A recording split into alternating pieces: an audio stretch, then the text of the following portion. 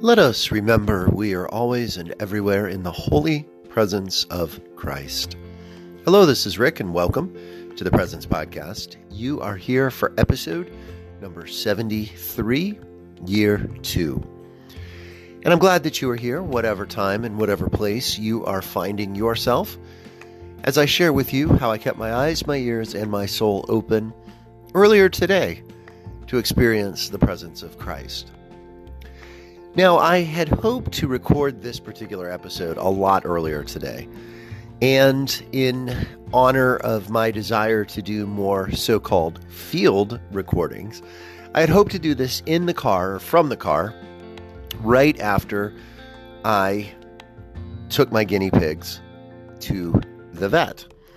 Now, I was going to do this right away, like I said, in the car, but I needed to get them home. I did not want to spend even an additional 5 to 10 minutes with them in their little box that I took them in to go to the vet.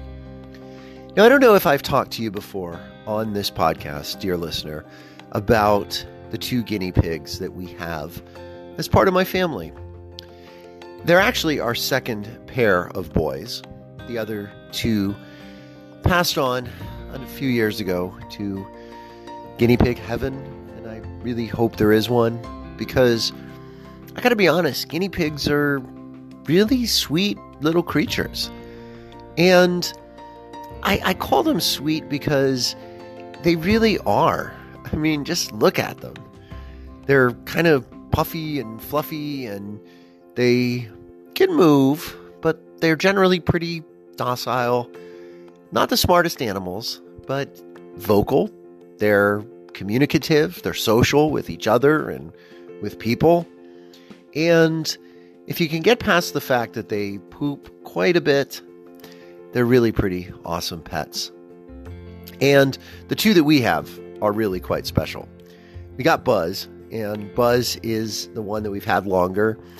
He is kind of the chubbier of the 2, more sedentary, more laid back, more mellow. He's kind of mostly black with a little bit of white, kind of splotched throughout. And then we have our newer one, Chopper, who has a lot of energy. His fur is brown, kind of caramel colored, and kind of goes in different directions with little swirls and little cowlicks in different places. And he can stand on his hind legs, loves to do that, and kind of chomp on the top of his metal enclosure. And he just has a lot of life, a lot of zeal. Both of them are boys, as I mentioned, and they both are rescue guinea pigs. We got them in different places at different times. And they've really made our lives in our household better, because they don't require really a lot, which is good in our busy, full, intense lives. And at the same time, they do give a fair amount. They give their personalities, and they give their little sounds and their movement. And I think it's just nice to know that there's other living beings that you're sharing space with. And it was really nice at the vet today. I hadn't taken them in a while. Their nails definitely needed to be clipped. And they also just needed a checkup. And they both got a clean bill of health, which was good.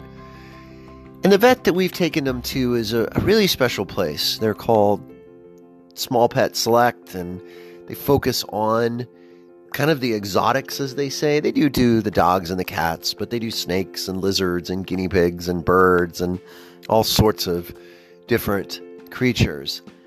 And they were very, very kind and quite special when our 2 first guinea pigs, that would be Teddy and Jack Black, when each of them got sick and old and needed to be, as they say, put to sleep. And I was the one who took each of them there different times, more than a year or even 2 years, I think, apart. But they were very sensitive and very kind and very understanding as I went through that, saying goodbye to those 2 little friends. And most remarkably, they send cards after your friend is gone.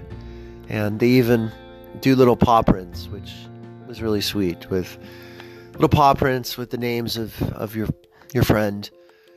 In this case, again, Teddy and Jack Black, that we have on our mantelpiece to remember those two. And again, they were kind and caring today with Buzz and Chopper, and I know the two boys were glad to get home. And what was nice for me, though, was as they were sitting there in their box on the chair, waiting to go in with the vet, I was petting them a lot more than I usually do and talking to them and just seeing how that helped calm them and relax them and just feel that connection with them.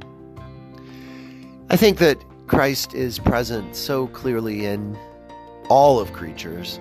And I think that pets and other life that is not human is a reminder of the diversity and the breadth and the width and the depth of Christ's love for us and Christ's presence with us. And anytime there is care and kindness and compassion and gentleness, Christ is present. And I felt that today in the doctor and the other people at the vet's office. And I hope my little piggies, my little friends, also felt it too. I know they were tired when they got home. They were ready to take a rest and to chill. And it was nice to have that experience with them today.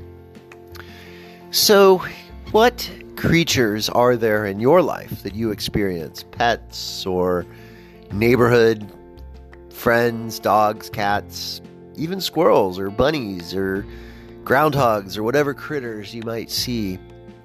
How are the different critters in your life revelations of God's love and Christ's presence with you? As always, thank you so much for listening. Blessings and peace.